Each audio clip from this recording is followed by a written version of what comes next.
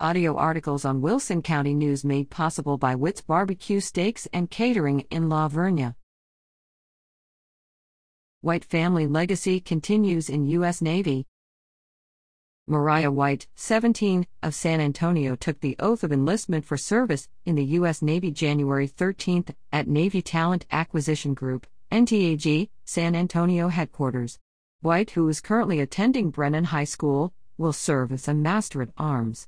The oath was administered by her mother, Lieutenant Commander Veronica White of Hobbs, New Mexico, a plans, operations, and medical intelligence officer. "I joined the Navy to follow in the footsteps of my mother and sister," said Mariah.